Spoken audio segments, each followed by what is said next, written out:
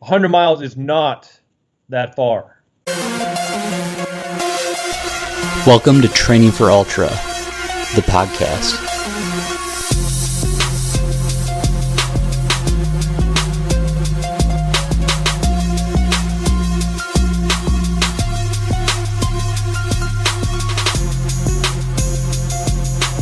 Hey, this is Carl Meltzer, the Speed Goat, and I want to welcome everybody to the Training for Ultra podcast, episode number 73. Welcome to episode 73 of the Training for Ultra podcast. My name is Rob. I also go by Training for Ultra, and this episode's exciting. So we're going to start off 2019, season 3 of the Training for Ultra podcast, sort of with a bang here. How to run 100 miles with Carl Meltzer. He's sort of a legend in our sport. I mean, many of us wear his shoes, you know, his Hokas that have had his namesake on them. And I felt like, let's take a different perspective here, because hearing his story from beginning to end is like, it's been done before. It's amazing. So I highly recommend anywhere you can find a Carl Meltzer podcast episode or movie on YouTube or whatever, check it out. He's the man. Even David Goggins in his book talks about how Carl blew past him and how he was just like on a different level. So Carl's an inspiration. He's been doing this for a long time, and I truly look up to him. So I really enjoy the episode. And it's 2019, season 3 of the Training for Ultra podcast. I can't believe we're still going here. And I'm excited because we switched up sponsorships. You know, it's a time to be thankful for, you know, previous relationships and celebrate new relationships. And this season I have 4 title sponsors, and we even have a sponsor for this episode. So I'm just very thankful for their support along with the Patreon supporters. Makes it all work. Without you guys, I just don't know if this would all work. So truly appreciate you guys. Hammer Nutrition, I think this is my 3rd year as an athlete. If you haven't used them, want to try them out, I use their gels, Perpetuum, Recoverite, and Fizz in every race I do, primarily just hitting the gels every 45 minutes. You know, feel free to use my promo code 252888. You'll save 15% off your first order. Big thank you to Ultimate Direction, is now a new title sponsor. They make some really high quality packs. My very first pack back in the day was a UD pack, and I definitely am excited to use all their products in, you know, throughout 2019. They'll definitely be coming through for me big time in the Triple Crown. I know that it just requires a little extra gear, a little tougher gear, because you can't be out there at 2 a.m. when it's 0 degrees and not, you know, have a quality jacket, pair of pants. You know, you have to actually rely on your gear a little bit more when things get extreme. So very excited to bring Ultimate Direction along with me throughout all my races in 19. Destination Trail, big time supporter. Love what Candice Burt is doing, you know, with her podcast, what she does for the community, and her race team is just unbelievable. Top quality aid stations, and I'm just really excited. I really wanted to do Orcas Island 50 in May. I just can't get it in my schedule. I have some family commitments. But yeah, check out their website if you're on the West Coast, or even if you're looking for sort of a destination trail adventure. You know, definitely check them out. I can't speak more highly of their races. And last but not least, Exoskin. I'll be, again, wearing their socks and calf sleeves at every single race in 19. They got me through Moab, and I'm just very excited to be working with them. If you'd like a promo code, use T4U20 for 20% off. And again, I'm super excited for this lineup. Like, these are 4 companies that I really, truly believe in, and it's very easy to mention them and wear their gear and use their nutrition and whatnot. And sorry, I'm a little under the weather, but we have the Speed Goat, Carl Meltzer, on this episode. Really awesome. Don't forget to enjoy your training. And this is episode 73. We have a episode-specific sponsor, Prevail Botanicals. They make a CBD oil that's a topical, so you just rub it on the top of your skin. And instead of using an Advil or a Aleve during a race, they actually have a smaller one for the trail that you can throw in your pack. And if you're having, I don't know, some leg pain, and Michelle Barton's talked about using this before, how you can just apply it directly on your leg or wherever you're feeling some small pain, and it helps alleviate that. So it's CBD oil and it's THC free, so it's not like going to get you high or anything like that. It's just a pain remedy, and they are nice enough to be the episode sponsor. So awesome having them, and enjoy the episode, enjoy your training. See you guys. It's a big honor to have the Speed Goat, Karl Meltzer, on the Train for Ultra podcast. Karl, thank you for joining me. Yeah, thanks, Rob, for having me. It's always a pleasure to do another podcast. I mean, I think I could take the whole hour of this episode and just mention your 100-mile wins, but I'm going to save the monotony of that for another day. But I wanted to take this episode and really focus in on the 100-mile distance. I figure there's very few people in the world I could talk to that have even run the number of hundreds that you've done, but then to have won so many and to be consistent throughout time, I really wanted to dig into, because there are so many podcasts and videos out there on what you've done with FKTs and whatnot. I wanted to pick your brain more from maybe like a coach perspective on how do I need to train to, make that 100-mile start line, feeling good and being able to finish it. And then I want to hear more about how you actually run 100 miles. And then I want to hear how you recover, because you've done this year in, year out consistently. And I look up to you a lot on how you handle yourself with recovery and your base level, mileage, and how you're healthy throughout the years. So I know that was long-winded. Yeah, that's all right.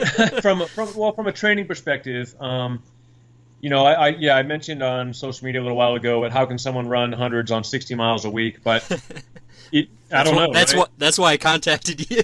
Right, nice. That comment. So the funny thing is, those 60 miles aren't, running around the church park. We're talking about mountains. We're talking 15,000 feet of climb with that 60 miles. That's a rough number of like vertical gain that I'd get in a distance. So I'm out there a little longer than, just a 60-mile road running schedule. It's probably more equivalent to like a 90-mile-a-week road running schedule if that's what I was doing, on easier terrain. So it's a little skewed. It sounds a little like I'm not doing that much. But, I work hard. I make an effort at making every run count. And that includes not only, running harder sometimes, but also running easier, where I focus on, if I'm really tired, I'll go out and wander around the woods for a while. And I just say, okay, this is a recovery day. The watch stays at home. To keep your watch at home, what's the point of really going hard? You really don't know what your time is anyway. Yeah. So you're sort of on feel, that kind of thing. So I do focus a lot on recovery and easy days just as much as I do on hard days. But the thing is, I like to get out there, so it's not hard to push me out the door. I don't care if the weather's bad. Someone tells me they ran inside on the treadmill because it's raining out. I'm like, why would you do that? Go enjoy the rain, right? I mean, it's the thing is I put myself in positions where sometimes I have to not struggle through them, but I have to force myself to get out there. But every time you finish that run in the rain or the snow or whatever the reason is, you always feel better about it. I've always taken my training as more of a fun approach as opposed to real scientific data and all that kind of thing. I mean, I still run with the Casio watch. It has the stopwatch and it tells me what time of day it is. I can probably tell you how fast my pace is without even looking at that watch anyway. So I don't get too far into gadgets, but I think that's what keeps me in my happy place of not getting too technical and worried about things. And stressing out about doing a hard workout now when I'm told I need to do it. I do it when I feel good. And, that may not be every week. It might be every 10 days. It might be every third day. It just kind of depends how my body feels. And that's how I've treated my training mostly for, I've been an ultra for 23 years now. And it's gone by really fast. It's amazing that I'm 51 years old. But I've learned how to just listen to my body and or stay away from really injuring myself, in a bad way. And I've had small injuries, of course, but nothing really major. I've been really lucky. How many of your runs are that hard kind of race effort versus And I don't even know if race effort is hard for you. Right. Well, if you're running hundreds, your race effort shouldn't be all out because you're not running that hard. That's not really race effort. 100-mile race effort is just cruiser. It's cruiser pace. It's conversation pace, really. But when you do hundreds, it's a matter of like how long can you hold that conversation pace? How long can you keep the positivity between your ears? That's, I think, where my strength lies. Is that and I was talking to a friend just the other day about I coined the phrase 100 miles is not that far about 10, 12 years ago. And that phrase really came from when I finished the Appalachian Trail. Because 100 miles is nothing when it comes to doing 2,200 miles for 50 days in a row, where you're constantly, every morning you wake up and you have to go all day long until it ends, which could be anywhere from 12 to 18 hours later. Once I did that, my viewpoint of like what was really hard really changed, because the AT is way above and beyond any 100-miler. I don't care how hard the 100 is. There's nothing like the AT, and there's nothing like getting out there for 7 weeks in a row, 8 weeks in a row of constantly doing it. And if you can do that through that mentally, then there's no reason you can't run 100 miles or walk 100 miles or whatever. It doesn't really matter your speed, but just you're able to do it if you just tell yourself you can, But I've done a lot of them, so I know what it feels like to stand on that start line. It doesn't make me nervous anymore. Never really did. After about 4 or 5, I'd just be like, whatever, we'll just see what happens today. And I think you have to do well with these hundreds, you really just have a good attitude and accept the fact that you will have bad patches, because we all do. I've run, about 70 times 100 miles, and about 5 of those races were races that really, really clicked, right? Like really nailed it. A lot of them I always had bad patches, so I learned how to talk myself out of the bad patches and just be positive all the time. You live once, so I'm gonna die later, Exactly. That's kind of how it is. We're all like that. I'm curious, because I've heard you say that before. What are the 2 or 3 races that were flawless for you? The 100-mile distance. Yeah. Well, there's a couple. There's a race called San Diego 100. Most of us are familiar with that one. It's a different course than it is now, but I ran 15:48. It was my third 100 in a period of 6 weeks. And I'd won the 2 previous hundreds before that. It was 2006, and I won Wasatch, and then I won Bear 2 weeks later. And 4 weeks later, I went to San Diego. And I was just one of those days that you start running out. Josh Brimhall was really the most of the competition there, and he's fast. But I was just, I just ran it, and I got faster and faster and faster until the finish line hit me. I just felt great, like the whole time. And that race is really one of my best. That record still stands, even though the course is different. But that course was tough. It was all in the PCT. It was tough, That was one in particular that was really good. The Hard Rock one I ran 24:38. Yeah. Was now the record's 2 hours faster than that, but at the time when I did that race, I was just like San Diego. I was just focused, on fire, no flaws, all the way to the end. I knew where the guys were behind me, roughly. And I was slowly increasing my lead on Troy Howard, who also ran like 26 hours that day. He ran great. But I was just, nothing was stopping me. I flew into the finish line the last 5 or 6 miles down, I think it's called Putnam Gulch, and I was just cruising, it didn't even hurt. Stuff like that doesn't happen very often.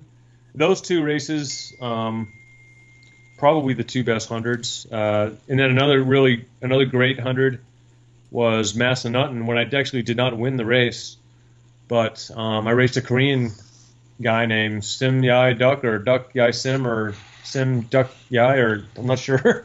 No offense to his name, but the bottom line is he really pushed me that day, and I ran 17:59 on that course, and he beat me by 20 minutes, but I chased him all day, and I didn't know who he was, so I always thought I was going to catch him, but with like 6 or 7 miles to go, he was 20 minutes ahead of me, and I'm like, I'm not catching him. But I really did run strong. I was mentally into it, and I was just kind of powerful every uphill, downhill that I went on. And those races are few and far between. You always hope for those days, but sometimes you don't really know if they're going to happen. But when they happen, you remember them pretty well. I don't remember all the hundreds I've run. I've done so many of them now. It's like I can't even remember what my times were sometimes. But I'm just glad I can still do it at this point. Yeah, I'm getting slower, but that's okay. I accept that. I mean, I would be happy with any sub 24-hour 100-miler, even if it's the flattest, easiest track ever. I mean, it's 100 miles is still 100 miles. And flat is not easy. Flat doesn't necessarily mean it's easy. That's true. That's true. It pounds the same thing. My best 100-mile time is 14:18, and it's Rocky Raccoon. Wow, man. And that's a good time. I was like fifth that day. I didn't win. I certainly didn't win. Ian Sharman ran like 12:45 or something. But those races are hard because they pound the same muscles over and over, and you don't get that opportunity to walk. And when you don't have an opportunity to walk, it just makes it that much harder. Yeah. I mean, the hilly mountain races, with the exclusion of maybe Hard Rock or UTMB or the really bigger ones, I like the rolling kind of courses now as opposed to the really tough course because, you get to run, it's a little bit faster, but you also get to walk. Yeah. And as I get older, I do get slower. My climbing speed is not what it used to be. My dad can still go downhill all right, but my uphill just isn't the same. So I kind of tend to go to my strength again and just try to do my best at where I'm my best, which is technical stuff. Yeah. So if I'm training for a 100-miler, and I really, really like this, I forget what video, I think it was probably a Hoka video that you had done. You talked about utilizing races as long runs, essentially, and I've fallen back on that myself. I'm not a coach, I don't have anywhere near the experience you do. I mean, tell me how you think about, utilizing a 50K or a 50-miler, even a 100K race, going into the 100-mile race, like that goal race of yours. Mm-hmm. Well, you can't use every race can't be your A goal, right?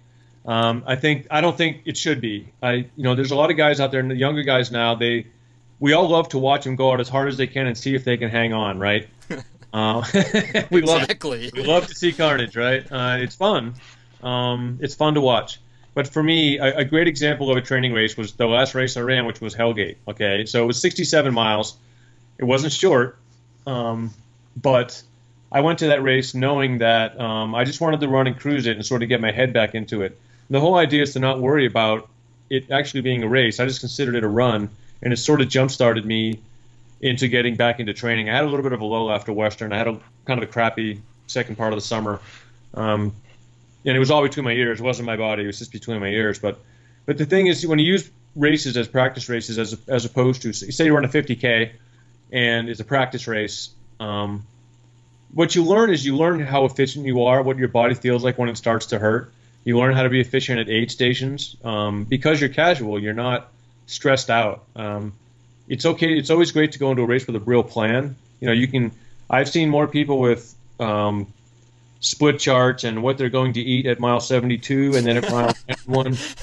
And guess what? No one ever eats what they write down. Okay, no one's going to suck down a Cliff Bar or whatever bar at mile 85 when you don't want a bar. Those kind of plans. I don't really go into a race with major plans anymore like that. I mostly will rely on gel anyway and soda of some sort. Doesn't really usually matter what kind, but I don't have to go in with a plan anymore. And I think a lot of people go in with too much information. Yeah. You just kind of have to go do it and see how your body reacts and accept the lows. And when the lows happen for me now, because I've done it so many times, I kind of laugh at myself like, oh, here's my bonk, or maybe not bonk, maybe just a low point. But I laugh at that because it's what it is. I mean, the best way to get out of that is just to stay positive and, again, eat and drink and all that. But it's really about what's between your ears. That's cool. I play my rounds of golf when I don't think about my golf swing. Exactly. Right. How long does it take you to get out of a bonk during a race? Do you have have you gotten to the point where you're like, okay, set my watch for 20 minutes and I'll be out of this? Well, no, I think the whole idea when you have that low point, you just have to kind of keep charging on. Usually, low points when you start feeling tired and you're just like not having energy, it really is just about putting sugar in your body. Yeah. You put the sugar in, you get the energy, and then it kind of comes back.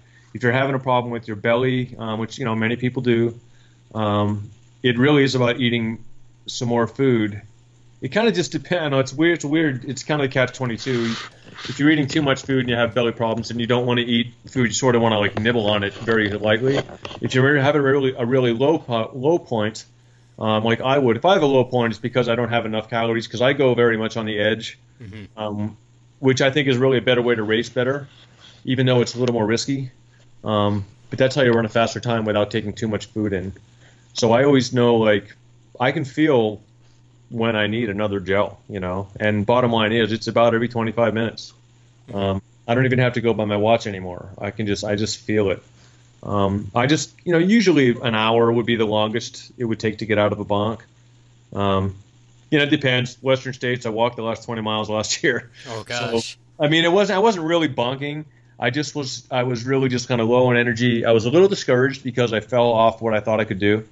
And I still think I could do that. I still think I can run that 18:43 or whatever the time is for over 50. But do I care that I didn't get it? Well, sure, it hurt a little bit. It stung a little bit when it was over. But do I care now? No, I really don't. Do I care about going back to Western? No, I don't. I made my effort. Didn't happen.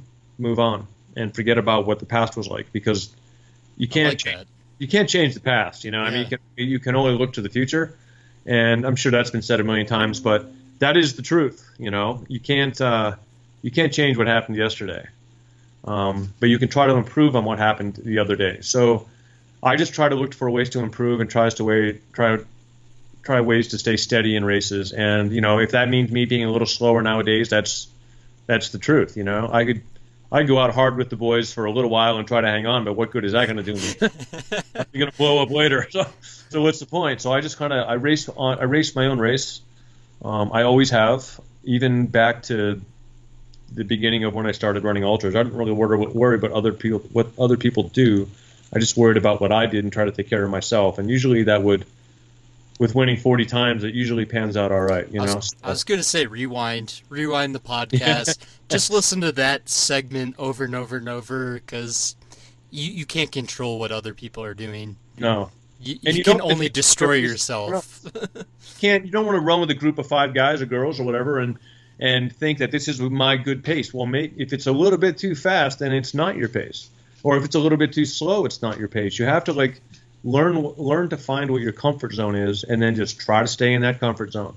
And then your body will give you what it has.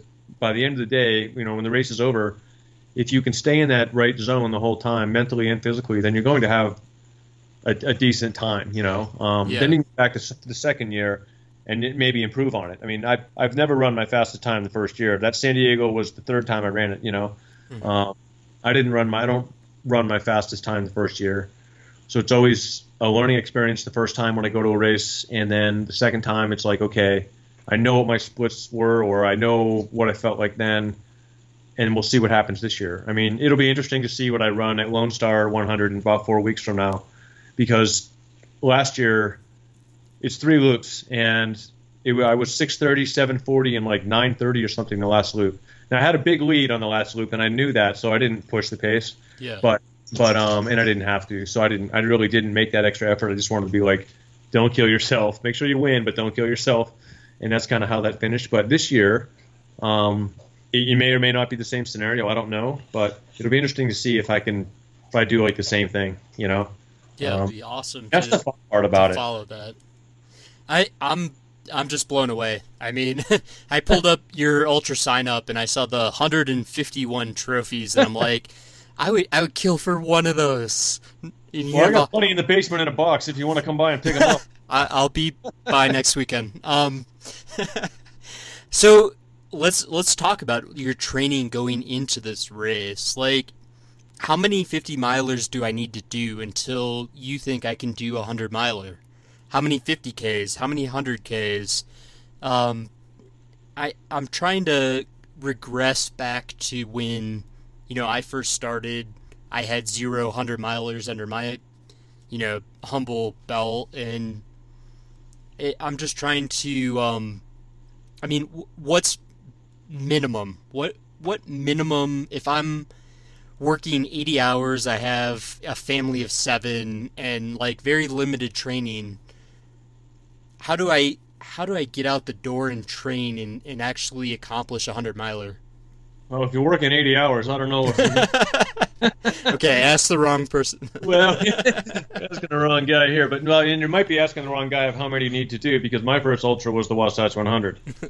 That's true. I jumped into the mix, right? But I didn't know what to expect at that time, and I was just like up to accept the challenge and see. Like, it's funny because I stood on that start line. I didn't sleep at all the night before. Now I sleep like a baby, no big deal. But then I didn't. I was carrying 6 old rock-hard power bars in my fanny pack that was bouncing all over the place. I ate about a half of one of those through mile 40 where I was leading the race, and then all the wheels came off and it became a struggle.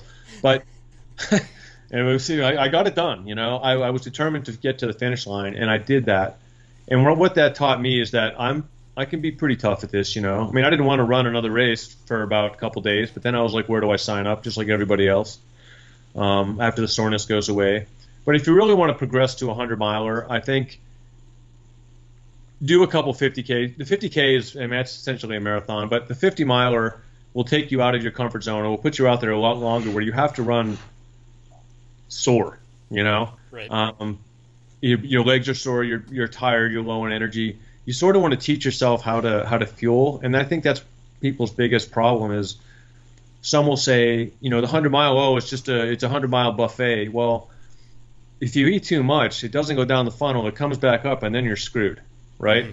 And that's I think what happens with a lot of people is they want to eat so much, they try to eat so much early on, and all of a sudden they're like, why am I having problems? Because they're eating too much. There has to be like the IV drip method of like consuming calories. Right. And I think once you figure that out, then you're on the right track. And a 50-miler can help you do that. 50K is a little bit, depends how hard it is and how long it takes you, but that's sort of like a teaser, Yeah, you could do one of those with 3 gels and right. not really train essentially for a 100-miler, Yeah, right? yeah. Get it done, and you'll finish it, and it's a cool finish in ultra. But when you start talking about, the 100 is like a lot of times we used to say that the 100 is kind of like 350s. Because the first 50 miles, you're all right. But the second 50 miles, why does it always take 2 hours longer? And that's on a good day. It's just more of a struggle. You have to go out and challenge yourself and accept the fact that it's going to hurt. It will be over in one day or a day and a half or whatever it is. And you have to accept the fact that, you just got to keep moving forward. And I think a lot of the real inspiration to ultra running is, there's a lot of people running fast times, doing incredible things, but the inspiration comes from the back of the pack. All the hundreds that have hung around afterward, which are quite a few of them, and I love to see the last couple hours, because that's the real inspiration of the people that were out there barely making the cutoffs or barely making August. Yeah. That kind of stuff is like pretty emotional for those people crossing the line. Go to Leadville and like everybody's bawling when they cross the line, at the end at the back of the pack, and it's really cool to see that those people taught themselves or understand that they actually can do it. It just takes, it's really a lot of mental power, and once you learn that mental power, it gets a little easier. But it's always going to be soreness. You're always going to hurt, but you just got to keep doing it and keep plugging away at it. I mean, if you're working 80 hours a week, have 7 kids, I don't know if I have an answer to that. You better that was a little extreme. I'm sorry.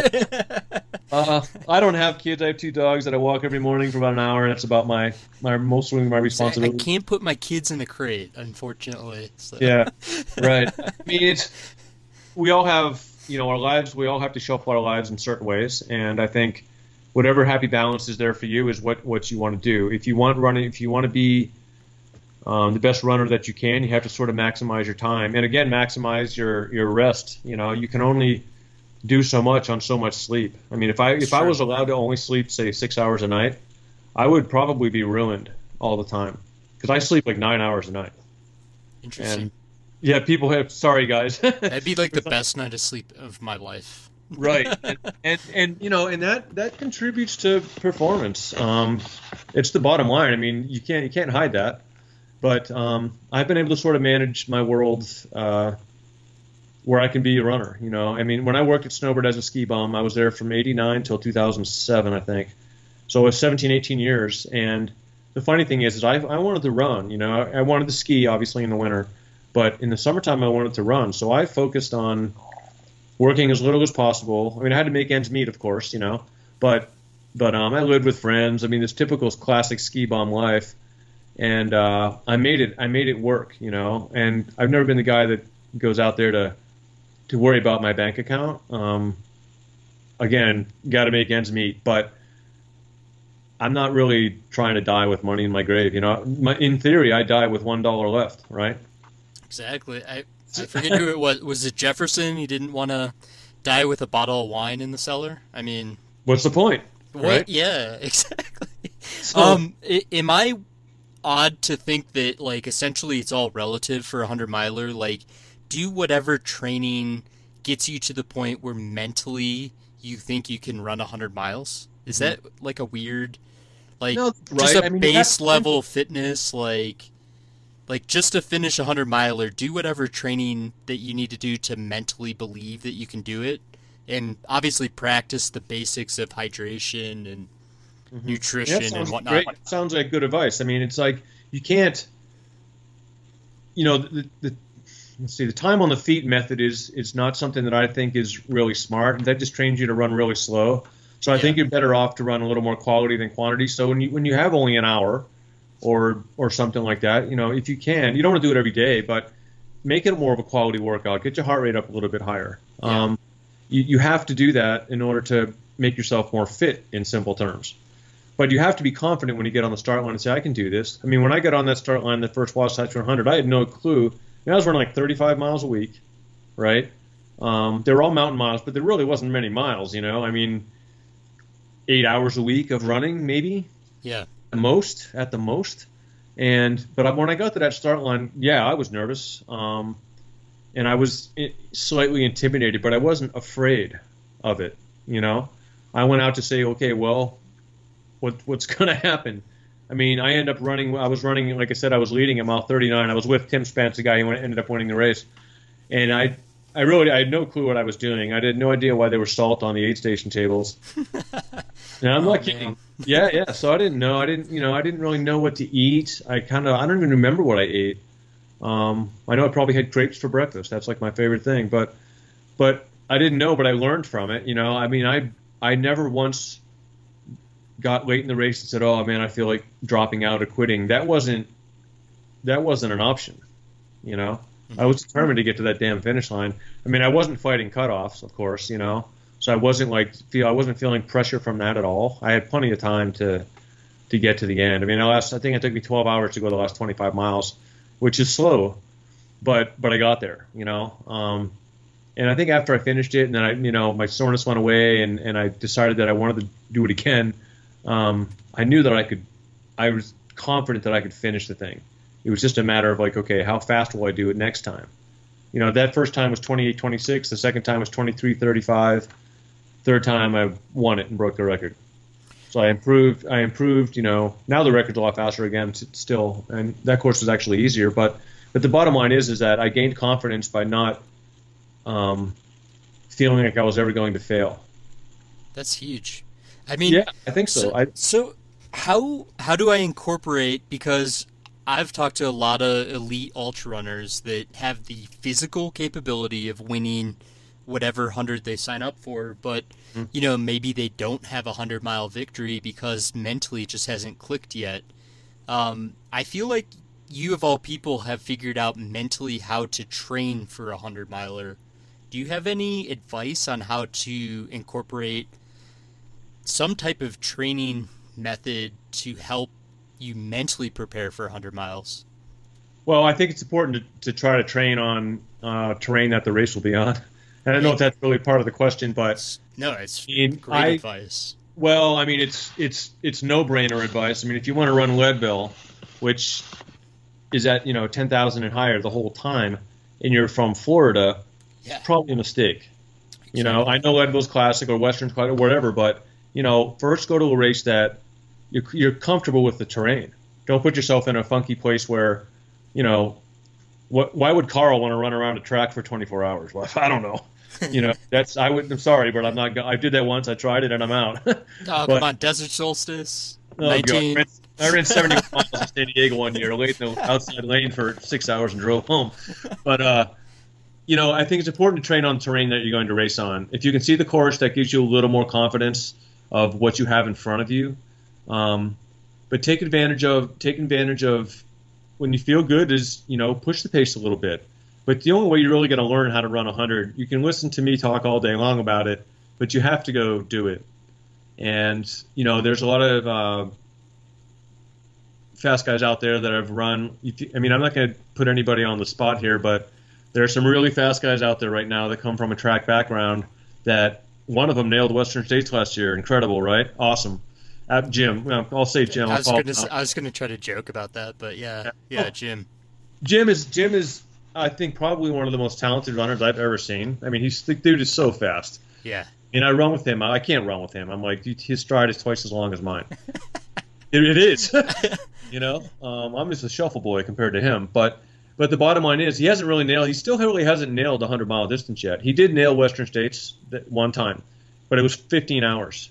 He hasn't nailed the Big Mountain 100. He went to UTMB. He has the ability to beat everybody there, including Francois. I agree.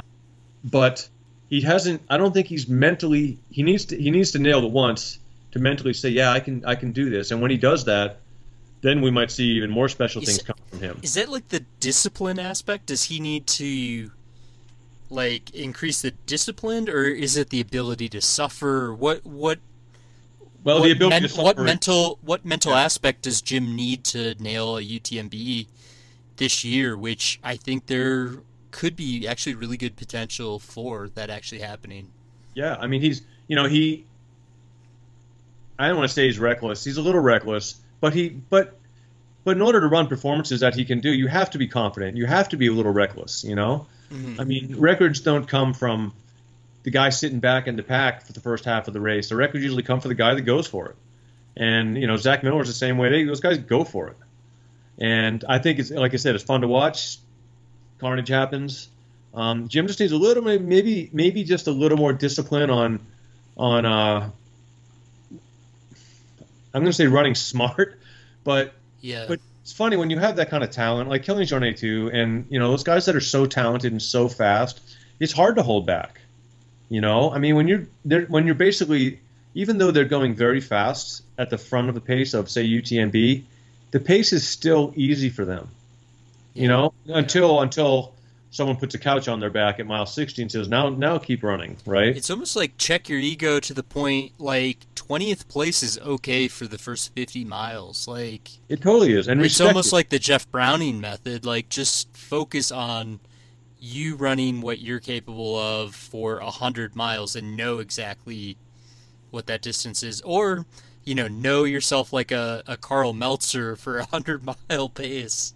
Well, when I go into 100, one of my focuses is that regardless of whatever I finish, when I reach mile 60, or even sometimes 50 or 40, it just depends on the course sometimes, but my goal is to not get passed by anybody after, let's just say mile 50. So cool. I'll start slow enough really cool. that I think I can, nobody's behind me, that's gonna catch me later, but I'm fast enough. I think for me, that's always been my goal. So my idea is to say, like Jeff Browning, the same way. You're in Courmayeur mile 45 at UTMB, and he's in, say, 20th place. His goal will be not to get passed again. If he does that and doesn't get passed again, and probably passes a few others that went too fast, he's had a great race. He's on the podium. Played his heart. When you go out hard and you people start getting you at the end, and it's like, I could have been better because I could have laid back just a little bit. All the time is gained from a racing perspective. All their time is really gained on the clock in the last 25% of 100. It has nothing to do. You go out fast, you're not gaining much. But if you're still running well, jogging well, really, at the last 25 miles, you're going to gain a lot more time per mile than you would early in the race, where you gain 20 seconds a mile, as opposed to later when you gain 3 minutes a mile.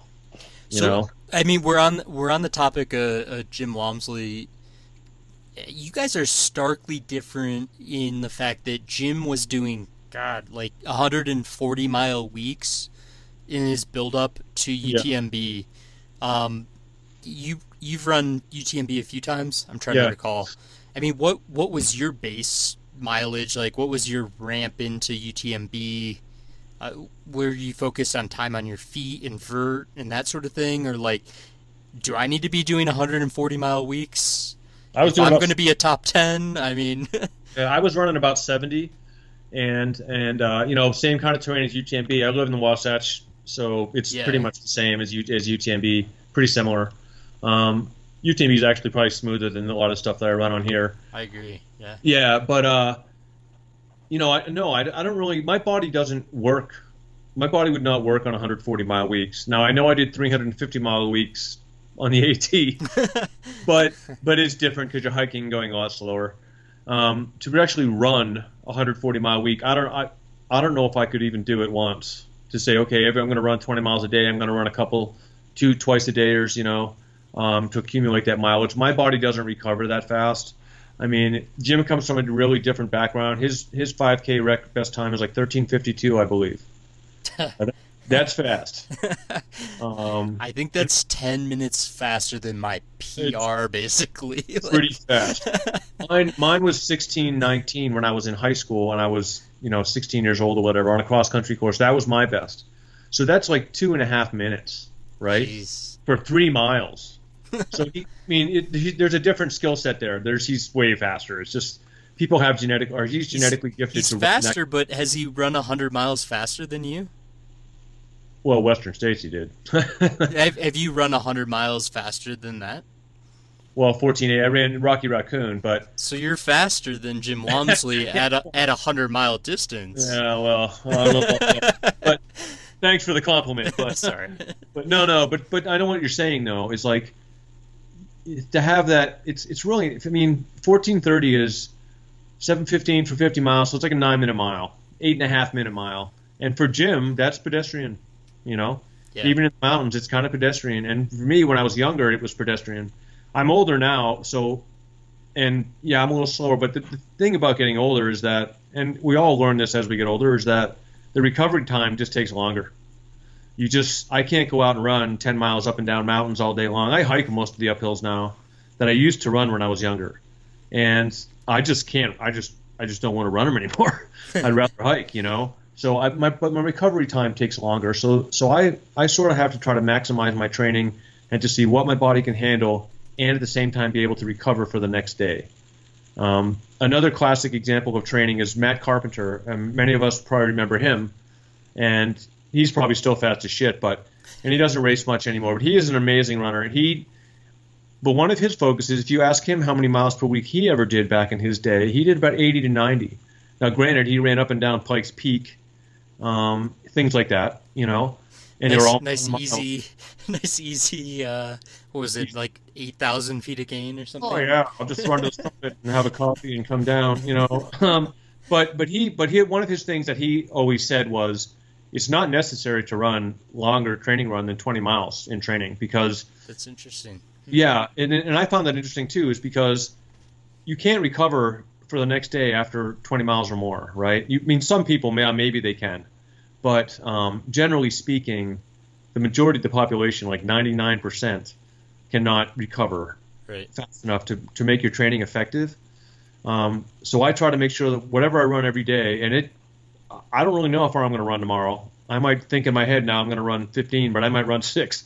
So it just depends how I feel and how I recovered from today's run.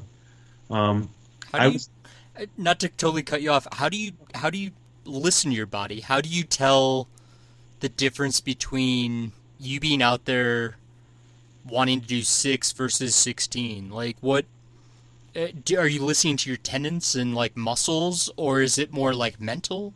I think a little bit might be mental.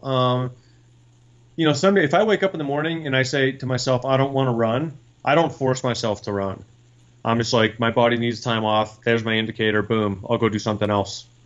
I find something else to do, because I'll be itching to run all day, but not itching to run all day. I'll be itching to do something, but if I don't want to run, I won't run. I won't force myself to run on junky legs. I didn't run yesterday because when I woke up in the morning, my legs felt like shit. Yeah. So I just was like, yeah, I'll take today off. And then when I went out today, my legs felt a lot better. So the way I look at that is I'm sort of maximizing my training when my body feels better. And how do you listen to it? Well, when I get off the couch in about an hour from now, or whatever I'm doing, I can feel like when I get up and look like I'm 80 years old when I walk over to the counter, I'm like a little junkie. It wasn't like that when I was 25 yees old. I just get up and do whatever. But now it's a little different, so I kind of listen to my body. And some of the people that I coach are in their 50s and sometimes in their 60s, and they have the ability to go all day, 5 or 6 hours a day because they feel like they need to do all this extra long training. But the bottom line is that are you really recovered the following day, or are you just making yourself slower? For an older person, it might even be better to take 2 days off a week, or roughly 2 days off every 4 days of running, or 1 day off after every 4 days of running all the time, I couldn't agree more, honestly. Like, and I have zero experience relative to you, but my wife will ask me, "Are you going running after work?" And I'm like, the old me would have ran and gotten hurt today, but I'll take today off just because I'm listening really closely to how my legs feel, essentially. I mean, Yeah. is that how you perceive it? Like your risk of injury is like way higher than normal, or how do you perceive like when to call it and just do something else? Yeah, well, injuries are overrated, right? No one likes to be hurt, right? So, of course not. So when I listen to my body, another great example is a week ago, right? I had I have a little issue with my left knee. It's not major. I've been running on it for 3 years and the entire AT, so it's not a big deal. But every once in a while, there's a little nerve branch that goes in through your knee. I think it's called the peroneal nerve. I'm not exactly sure, but I learned this from my doctor, not just from me looking on the internet, which is evil. WebMD. Be able to diagnose yourself if you have no idea, because so many different things can happen. But when I went to my doctor for this particular thing, I thought my hamstring was kind of jacked, okay, because it was kind of just above my knee, down in the lower center. Usually when your hamstring hurts, it's under your butt. But at any rate, I went to the doctor thinking my hamstring, I had a problem. And bottom line is the diagnosis was that I had some inflammation in the nerve branch that was down there. So he explained to me, he was an amazing doctor, he explained to me what to do when it hurts, or when I feel, when it feels wrong. Well, it felt a little wrong last week. And so I said to myself, my goal was to go for a 3-mile run, which is very short. Just on a single track route from my house. It's pretty flat, a little rolly, but mostly flat. And my goal is to go through that run and for it to not hurt. If it feels great through 3 miles, I'm not allowed to keep going another 4 just to see if I can make it hurt. I'm going to stop before it hurts. So when I go through injuries, so the next day, so I went through that first day and finished my run. It didn't really hurt. I'm like, cool. I did whatever after that. Yeah. And then the next day I said, okay, I'm going to go 3 miles again, and I'm not going to make it hurt. And it didn't hurt. Same scenario. One more day at 3 miles, same scenario. And then the next day I went for just a hike, not a run. So I'm not really pounding on it or working it as hard. So my goal when I have an issue is, or when I start to come back to running, is to not make that injury or issue hurt while I'm out there. And if it does, I instantly stop and pull the plug. And if I have to walk a mile and a half home, I will walk a mile and a half home. And I've done that before. Those are long miles. Yeah, oh my God, I've done that before. They take forever, but it was the smart your decision. life. Yeah, it's a very smart decision, but yeah, the thoughts that go through your head. Yeah, even from middle of the pack, back of the pack. Yeah, we're all the same. Yeah, let's talk about during your races, during a 100-mile race. I mean, do you having done so many of these races and excelled at them, I want to hear about what you've nailed down. Any kind of tips or tricks with hydration, nutrition. I mean, it sounds like, dripping calories in as opposed to just, eating the whole thing there. Right. And then mentally, like how do I handle mile 80 when I'm suffering like no other, and any other thoughts of like during an actual 100-mile race that can help me get through? I'm doing the Mohican 100. I don't know if you've done that one yet. I haven't done that one yet. I know of it for sure, though. Yeah. You got to get out there at some point, Carl. Come on. Yeah, I need. It's on the list. Like everything else, I get a lot of races on the list, and I'm running out of time. But I'm doing that race because it brings back such amazing memories. Like, it's important to me. But yeah, I want to hear about like any kind of like during the actual race, what you'd recommend from back of the pack to even, we have some elite runners that listen to this podcast too. What advice do you have? Maybe Jim will tune in. Who knows? He's running somewhere. Well, I treat, this is pretty cliche to say this too, but I treat it as, I don't really treat it aid station to aid station, which is a fair thing to do, one step at a time, one aid station at a time. And don't think of it as a 100-miler. Think of it as a 7-miler and then a 9-miler and then a 4-miler, whatever. I treat it as the teens, the 20s, the 30s, the 40s, the 50s, 60s, 70s, 80s, 90s, and 100s. So every 10 miles to me is like a section. Okay. So in the hardest sections hardest section really is like mile, say, 35 to 75, because you're sore at the mile 35. If you're not, maybe you increase the pace a little, or you're having a great day, right? Yeah. But I mean, the bottom line is just everybody. What I've noticed in all these races too is that what happens the first 20 miles means absolutely nothing. After it's about 3 hours into a race, everyone sort of settles into their groove, and they sort of settle into their pace.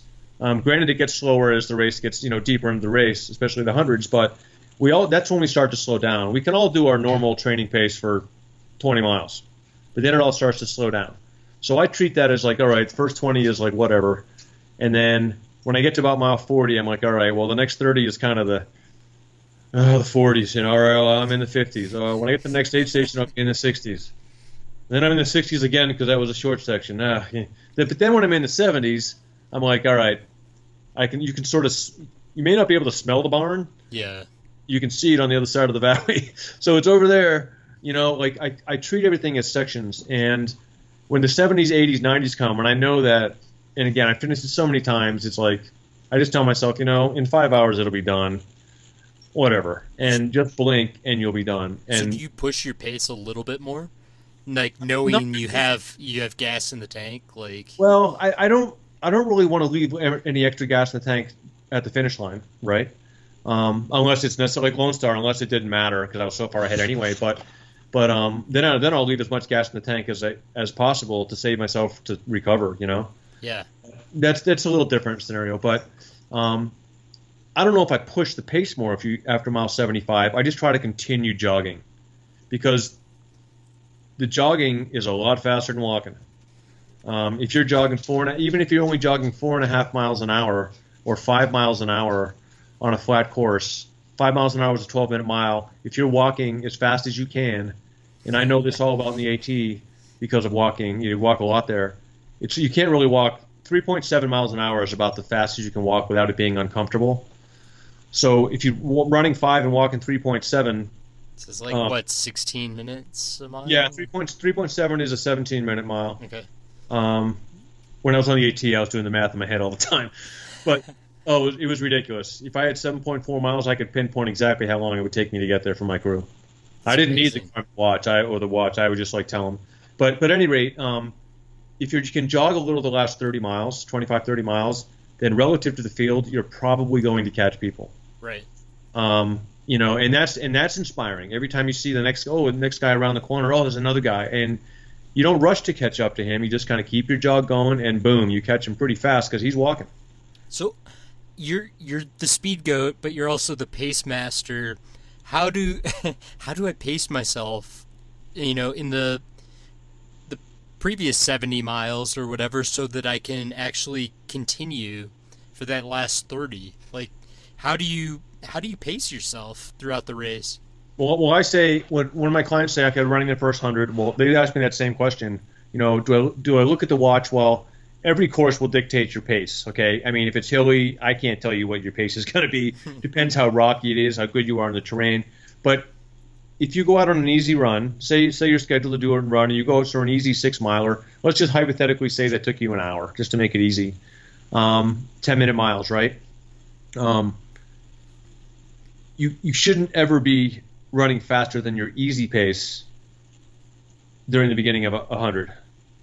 It has to feel easy for a while, like 30, 40 miles. Totally conversational. Yeah, I mean, if you're sucking wind, you're going too fast. I've been guilty of that too. You know, I get in big races and we're going up the first climb at Hard Rock or something, and I'm sucking wind. Everybody is at altitude, but the bottom line is like then I'll just, you know, why do I have to keep up with Anna Frost? Brings back memories. Why do I have to keep up with Frosty on this climb? Because it's mile 4. So I will back off the throttle and let her go. You know. What I do at Leadville, you know, during the marathon when I'm out of breath at the start line. Yeah, I mean it's Leadville. And altitude is, I mean, that's a tough one, but you have to just stay in the zone where it has to feel easy. If you want to make it hurt, cool. Make it hurt the last 20 miles when you know you're close. Don't make it hurt early, because then you're kind of setting yourself up for maybe not total failure, but for having that bad patch that will set you back and make it worthless to go faster early. You know. Again, you can run reckless. There's my dogs. You can run reckless a little bit, but it usually won't. You won't be successful at the end if you go too hard early. And it's the old cliche, but it's the truth. That's why it sticks. It seems to be working for you. So most of the time, anyway. Let's talk about. I mean, really quick. I want to hear what's your go-to aid station food, if you even pick anything out. And then I want to hear about your recovery process after a 100-mile distance. Yeah, my aid station food, I mean, I will do my entire race on gel. So it'll either be EFS gel from First Endurance, with a combination of other gels too, because I like to kind of mix up the flavors. You know, we all do. I think it's fair. I mean, First Endurance is my sponsor, but I can sit here and plug them all day long about only use this product. But the truth is, it's okay to mix it up. Yeah. You know, I mean, that's fair. I agree. I like your honesty too on that. Well, you know, I'm not going to lie to people about what I do. It's just the truth, you know. Yeah. So the thing is, so that's not really my go-to food. That's what I'll do for a race. That's my energy food. I really do like soda. You know, a lot of runners like soda. I mean, it would be Coca-Cola, it would be one of the Red Bull flavors or something. It'll be really any soda will do. But for some reason, that sugary, the corn, whatever it is, I don't know if it settles my stomach or not. I never really have stomach problems, but I like soda, you know, and it just tastes great when it's cold. Yeah. But other than that, like, for example, I like bacon. A lot of people love bacon. But I won't eat a lot of it. It'll be like kind of like putting a dip in your mouth, which I never do, but that's disgusting. But in my opinion, but I'll put it in my mouth just for that flavor, you know. Just that salty flavor. Pierogies are great. These are all things that you might see at races. When I was on the Appalachian Trail, for example, though, you know, I was out there 45 days. After the 3rd day, I didn't consume one lick of gel the entire time. All I did was eat real food. And by real food, I will honestly say it was a lot of junk food. It was a lot of Jen Far Davis, same thing, junk food. The craving for grease after a 100-miler is, I think for most people, a good juicy burger tastes pretty good. It's outrageous, yeah. It's amazing. It's like, and you know, and the worst thing, like Kentucky Fried Chicken, I'm not going down. I'm not going down to get a bucket tonight. But after a race, you know, I've had some chicken. But from a training perspective, like what am I doing on recovery? But definitely after a race, I'm not looking for that bucket of chicken. I will drink the Ultragen from First Endurance, because that stuff is gold in a freaking bucket. And I'm a pessimist. I don't really trust a lot of things until I really try them for a while. And that was one product that it actually works. You know, it's just a drink, so I'll slam that when I'm done the race. But then I'll slowly sip on it, and then instantly start to try to eat food. It might be some potato chips. It might be just something very simple. Because you can't just gorge yourself. You kind of have to sort of treat that like an IV drip, but just keep eating after. And the whole idea behind that, and drinking, of course, too, the whole idea behind that is that you need to replace your nutrients within 30 minutes after your hard exercise, because your cells are open for that, to accept those nutrients easier. So you want to fill those things back up, those cells back up right away with the good stuff first, which is the Ultragen or another recovery drink, whatever you drink. And then start eating regular food before the bucket. Yeah. Yeah, before the bucket. Before the combo meal. Yeah, they'll hold you over for an hour, and then it's like, okay, I'm hungry again, and then you go eat whatever. So, if I opened your fridge right now, what flavor Red Bull would be in there? Are you like the sugar-free Red Bull? Are you because they have all kinds of flavors now. It's not just Red Bull anymore. Yeah, no, I mean that's Red Bull. The regular Red Bull certainly isn't my favorite flavor now.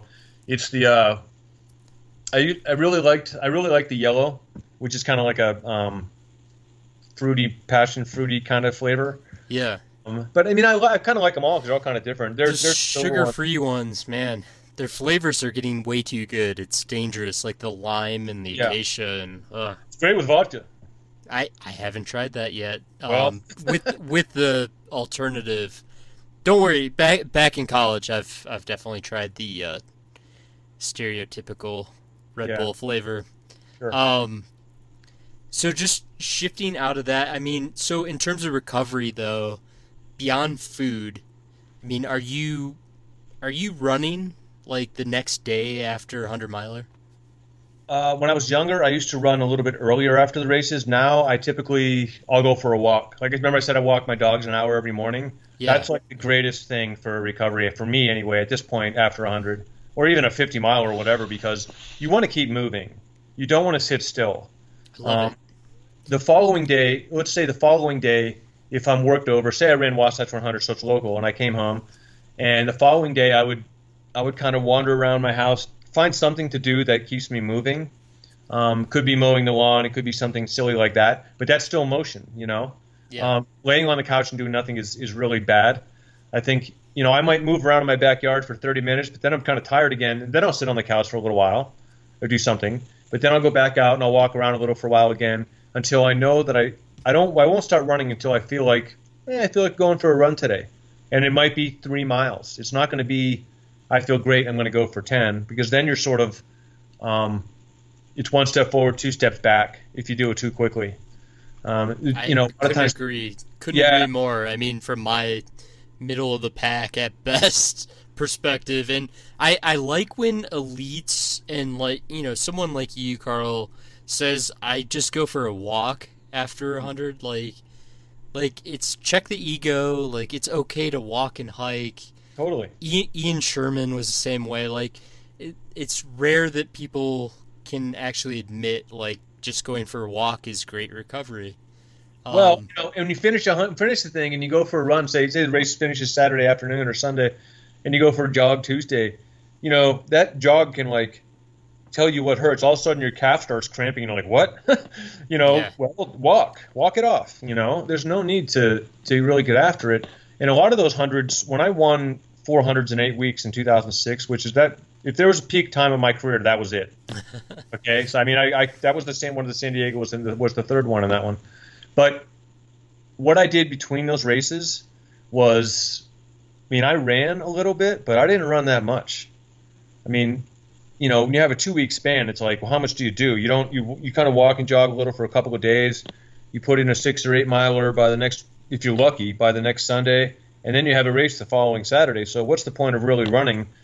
You just keep moving and keep your legs as fresh as you can. Try to get to the start line feeling as fresh as possible, as opposed to thinking you're going to get training in for a week between hundreds.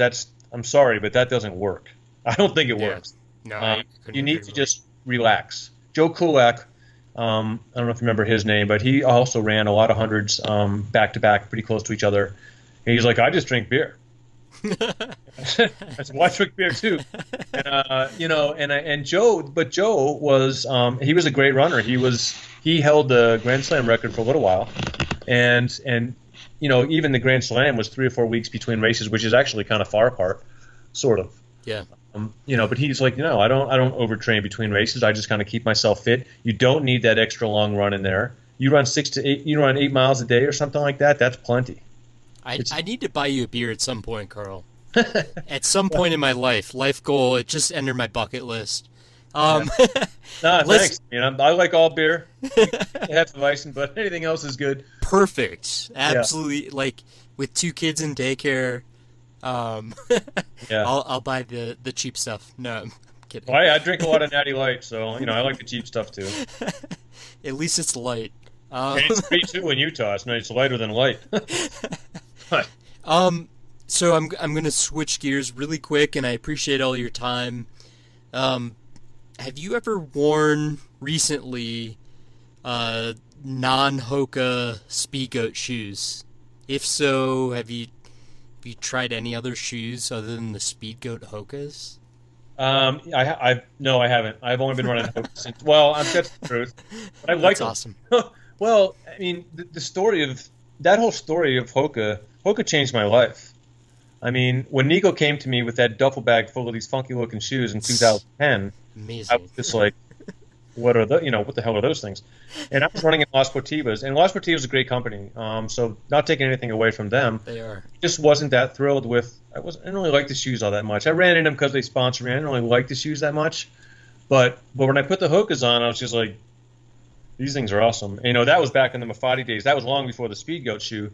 But no, I mean, now I love the Speedgoat shoes. The Speedgoat 2s are, the ones were I wasn't really thrilled about the ones, but then we remodified things and changed things.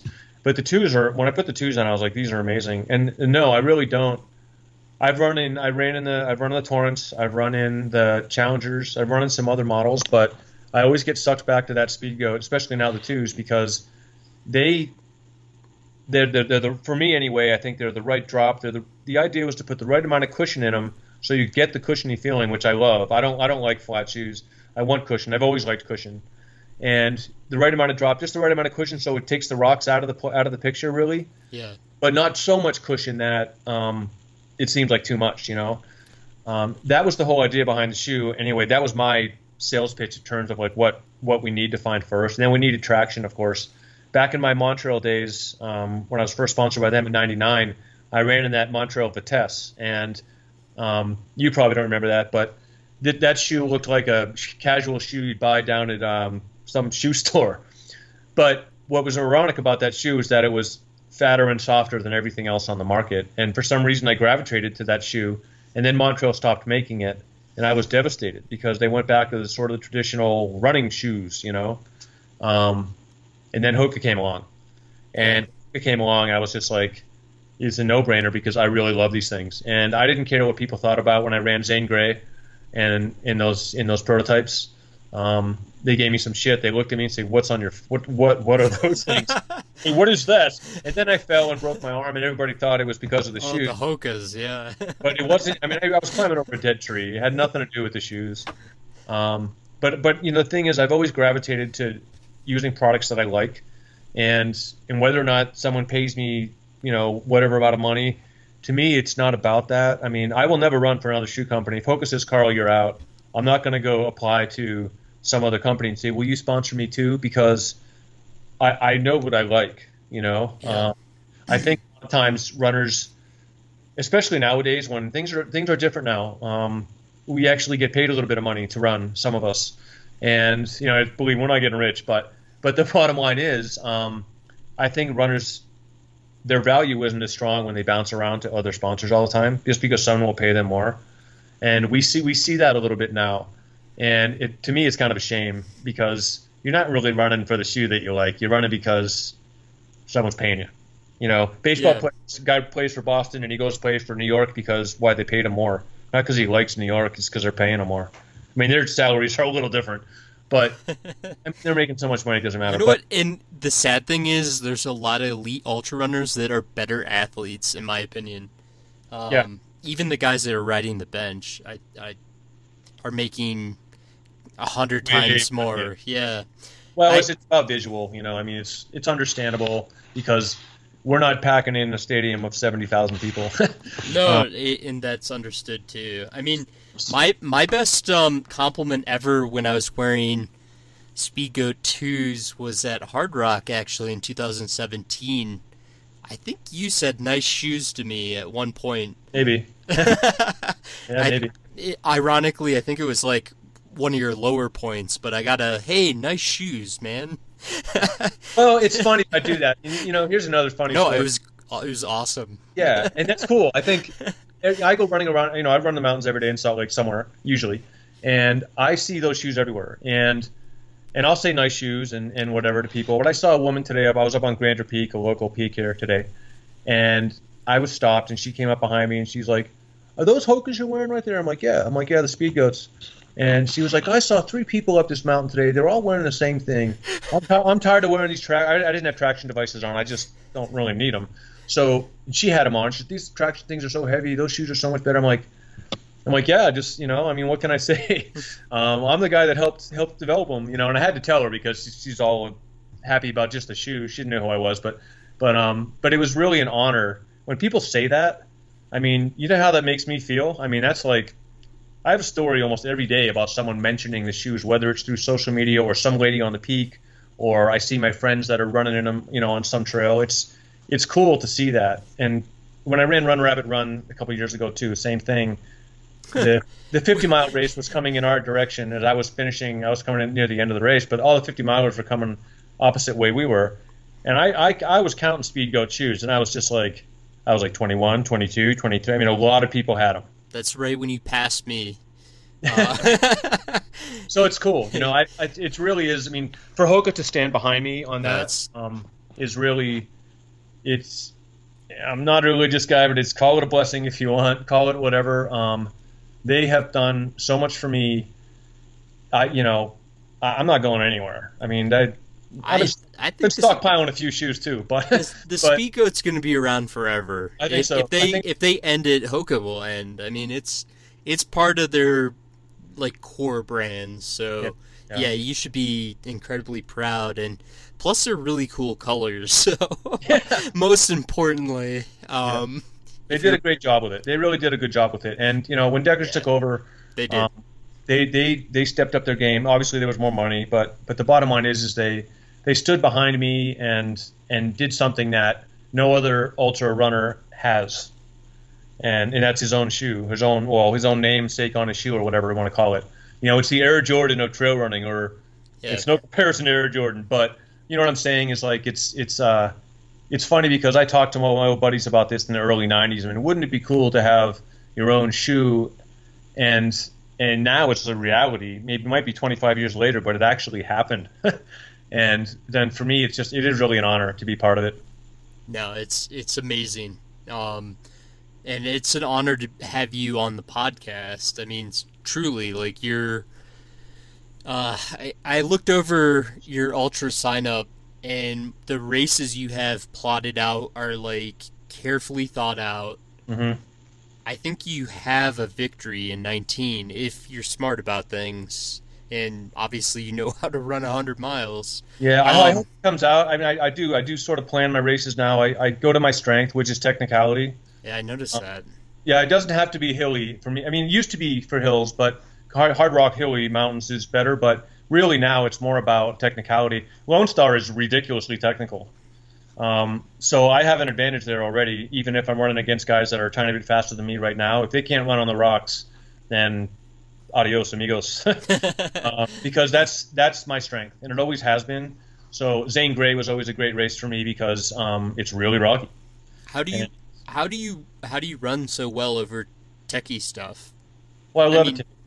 I mean, I've again from limited experience, you just run enough of it and your brain just starts processing it and your feet just go where they're supposed to go and you almost don't think about it. Is that how you feel when you're going over just crazy technical terrain? Well, I think that's called proprioception. Is that right? The sixth sense. Yeah, I think that's so. What it's called. Look that up. Proprioception. Scott Jurek used to talk about this too, and he's not the greatest technical runner. He's pretty good, but he's not. I can beat him on techie stuff. But the thing about it is, number one, I practice it all the time. This is what I run on every day. So to me, when someone tells me that UTMB is technical, I'm like, no, it's not. Yeah, it's not. The trails are awesome, but it's really not that. If the rocks are fixed in the ground, then the trail is bumpy. Yeah. Okay, it's not. The rocks aren't moving. When the rocks are moving and they're softballs and basketballs and baseballs and they're all moving, that's when it gets tricky. And what I try to do is a great tip from Chrissy Mail. She said to me, this was a long, long time ago. She's like, simple thing, pick them up, put them down. But that's how you have to run on technical terrain is you want to try to take a straight line as opposed to going, around all the little, around the rocks and stuff like that. You sort of want to try to take a straight line, but you have to be really, really light on your feet. And the only way you get good at that is not by doing a core workout. It's by actually running on rocks. And you can't be afraid to take risks. I recommend wearing bike gloves in that case if it's ugly. Because how many times have I gone down on my hands? I've crashed a lot, and I've been very lucky with some of my crashes. I've gone down hard. I went down hard last year at Lone Star. But Come on, hang on Cheryl. one second. Cheryl, I'll be doing a podcast. I'll call you back in a minute. Bye. Sorry. No problem. All these things in life. But the whole idea is to just like be really, really light on your feet. And you have to. The only way you It's get like better quicker turnover? Is that yeah, like quicker turnover, cadence? Your cadence has to be solid. The long loping stride really isn't that effective on that kind of stuff. I think it's better to really the faster, quicker stride and being really light on your feet. I mean, I come from a skiing background as well, so I learned how to ski when I was like 2 or 3. So when you ski, you're not looking at your ski tips. You're looking about 2 or 3 turns ahead. So running on technical terrain, you're sort of doing that as well, picking your line so it's the most effective. You can't be looking at your toes all the time, because if you do that, you're just going to be tiptoeing down the rocks and you're going to be passed by anybody who has any reasonable speed. So you have to sort of look ahead, and you have to just feel where you're going to step. I mean, it's hard to explain because unless you've done it for 25 years, you can't just go out and run technical stuff and be good at it by just a few tips. But you can practice at it if you have the terrain to practice on. And a lot of times I'd run on, even if I'd run on a dirt road, which of course is easy, I'll run over the rockiest part of the dirt road, or the most technical part of the side of the road or something like that, just to play around in the rocks as opposed to getting on the smooth stuff that might be a little bit faster. That's such good advice. It's like if you make your training runs difficult and simulate race day, if it's a bad race day, it's just going to feel like training.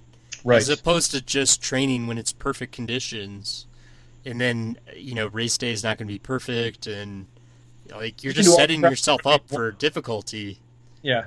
You can do all the track work you want, but you don't run Zane Grey with all that track speed. You got nothing. because I'm going to run right by you. But you can't go over the rocks. I mean, that's just the truth. You've got to practice that. You've got to practice that kind of stuff. And again, I'm not against the core workout program or anything like that, but just because you strengthen your core doesn't mean you know where to put your foot on the ground. I'm not telling people not to do that. All I'm saying is that, again, I'm just saying get out there and practice it, really. Ironically, this year I'm working on core. That's going to be my goal. I could use a little core. I'm getting a beer belly too. I'm doing some 200s, so I need to actually be able to hold form for multiple days. And I appreciate all your time. Last question. I have 2 of them, I guess. Mm-hmm. Thoughts on 200s? Has Candice Burt created a monster?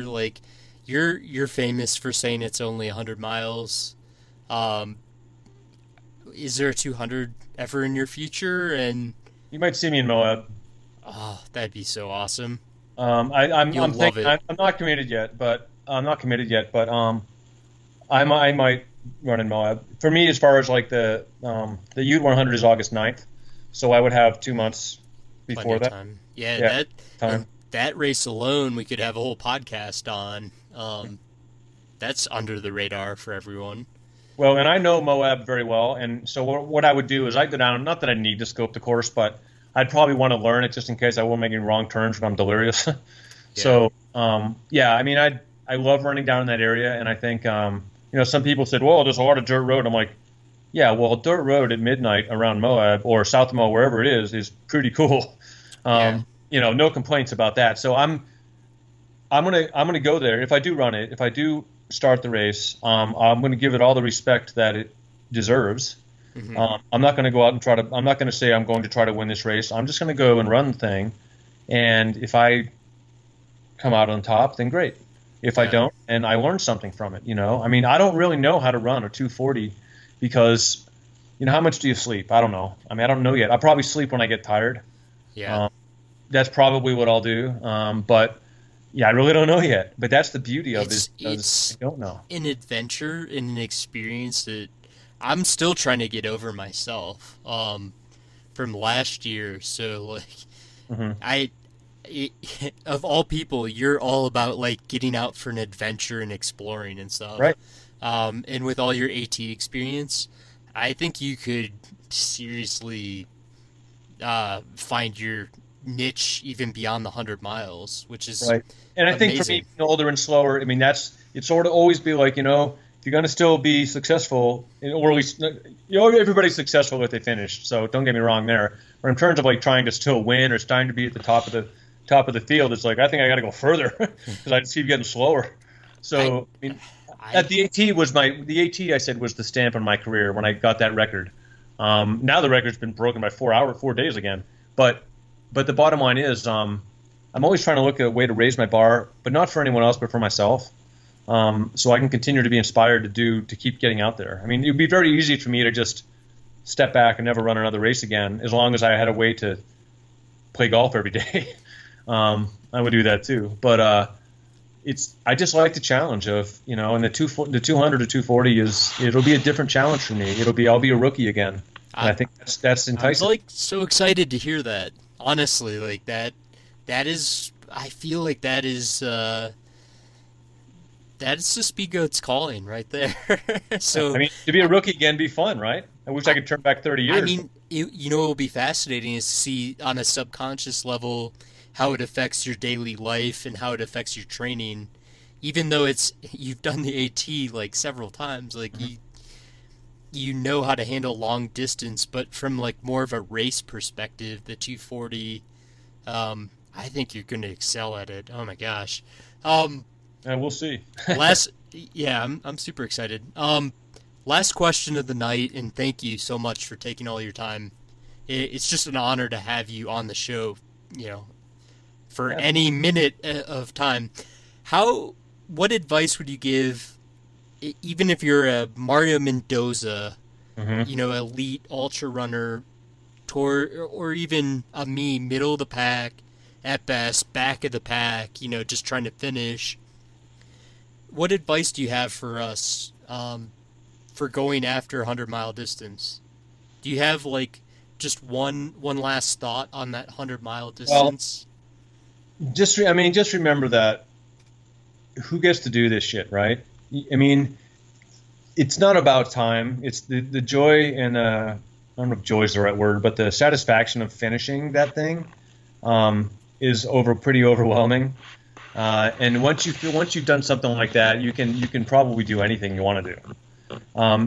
Behind training wise, I mean, I think I've always preached consistency more than the extra time on your feet long run. I think too many people go out on the weekends and they do 2 back-to-back 30-milers, then all week long they have to recover because they're wasted. It's more important to do 7-8 milers every week. That's just my view on training.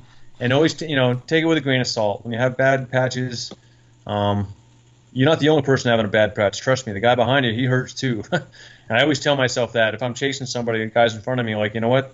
Before you know it, you can catch up to anybody in front of you very quickly because they have a bad patch. So you never really give up. Dave Horton always says it doesn't always get worse. I don't really want to use his line, but it's a great line. And I've told myself that many a times on the AT when I was struggling because it wasn't all gravy out there. Dave would be, hey, it doesn't always get worse. You can bounce back. And I had plenty of bad days, but then I bounced back right away because I knew that who gets to do this shit. We're putting ourselves in that position, but people are afraid of it, and don't be afraid of it. All you're going to do is learn from it. Whether you get to the finish line or not, you're going to learn a lot about yourself and what you're capable of. And that's why we do it, because trust me, no one's making any money doing this sport. There's a little prize money at Run Rabbit Run, but that's that's not about it. That's about it. So the $100 you win or another race, big deal, right? That's the truth. It's like there's no big money in this thing. We all do it because we love it, and whether you're faster or slower, it doesn't really matter. It's how you play the game, and if you play the game. That's so just awesome. Keep playing it, and just give it all you got for what it's worth, and just enjoy it. Carl, Thank you for that. That was awesome. Where can people follow you on social media? Where can they contact you for coaching if you do have open spots? And, where can they sign up for your race? Coaching-wise, carlmeltzer.com. That's pretty easy. Right on the icon, it says coaching services, and then info's all right there. I'm very, easy to get a hold of. That's easy. Facebook, obviously, Carl Meltzer. I have 5,000 friends, so I can't accept friends. I know, but you can like the athlete page and then get the same feed, so it's the same thing. Instagram is Meltzer at Meltzer Carl, and then Twitter is at Carl Meltzer, Twitter is at SpeedGoat Carl. But I'm mostly on Facebook because I'm old, and Facebook's for old people apparently. So, where can people sign up for your race? Yeah, same thing. CarlMeltzer.com. Okay. There's an icon right there, SpeedGoat 50K, and it's right there. It's on Ultra sign up. That's awesome. So that's easy. But all the real information is on my webpage. The Ultra sign up is kind of just the registration stuff. So that race is going to be, once again, it's going to be a winner. And if you're not quite in for really hard 50K, then we have a 28K now too, which is it's all on the exact same course. It just kind of branches off and comes back to the same thing. So that race I think is going to get pretty popular. We just had 120 last year, but that was just the first year as a kind of a tester, so it was perfect. It's like a gateway drug, Carl. What are you doing to people? Yeah, sorry. Want to suffer? Come run SpeedGoat. That's all I got to say. It's not going to be easy. I'll be there. I'll be there in the next few years. I'll be there for sure. Well, it's not going anywhere, so. That's awesome. Thank you so much for joining me. Truly appreciate it, and we'll stay in touch. And obviously, hopefully I'll see you at Moab, and we'll have you on the show again. Yeah, right on. It's a pleasure, Rob. Thanks for having me. Thanks. And that was episode 73. Big thank you to Carl for taking so much of his time. Episode 73 specific sponsor, Prevail Botanicals. Big thank you to them. CBD oil. It's a topical that you can actually throw in your pack. So it's really cool to have them on board. Big thank you to Season 3 sponsors. So Hammer Nutrition, Destination Trail, Ultimate Direction, and Exoskin. Highly recommend all of them. Just a pleasure to work with the four of those companies, and they're just huge supporters. Big thank you to the Patreon supporters. I always enjoy behind-the-scenes conversations with you guys on our closed Facebook group. And yeah, don't forget to enjoy your training. Have fun out there once in a while. It's okay. Talk to you guys next week. See ya.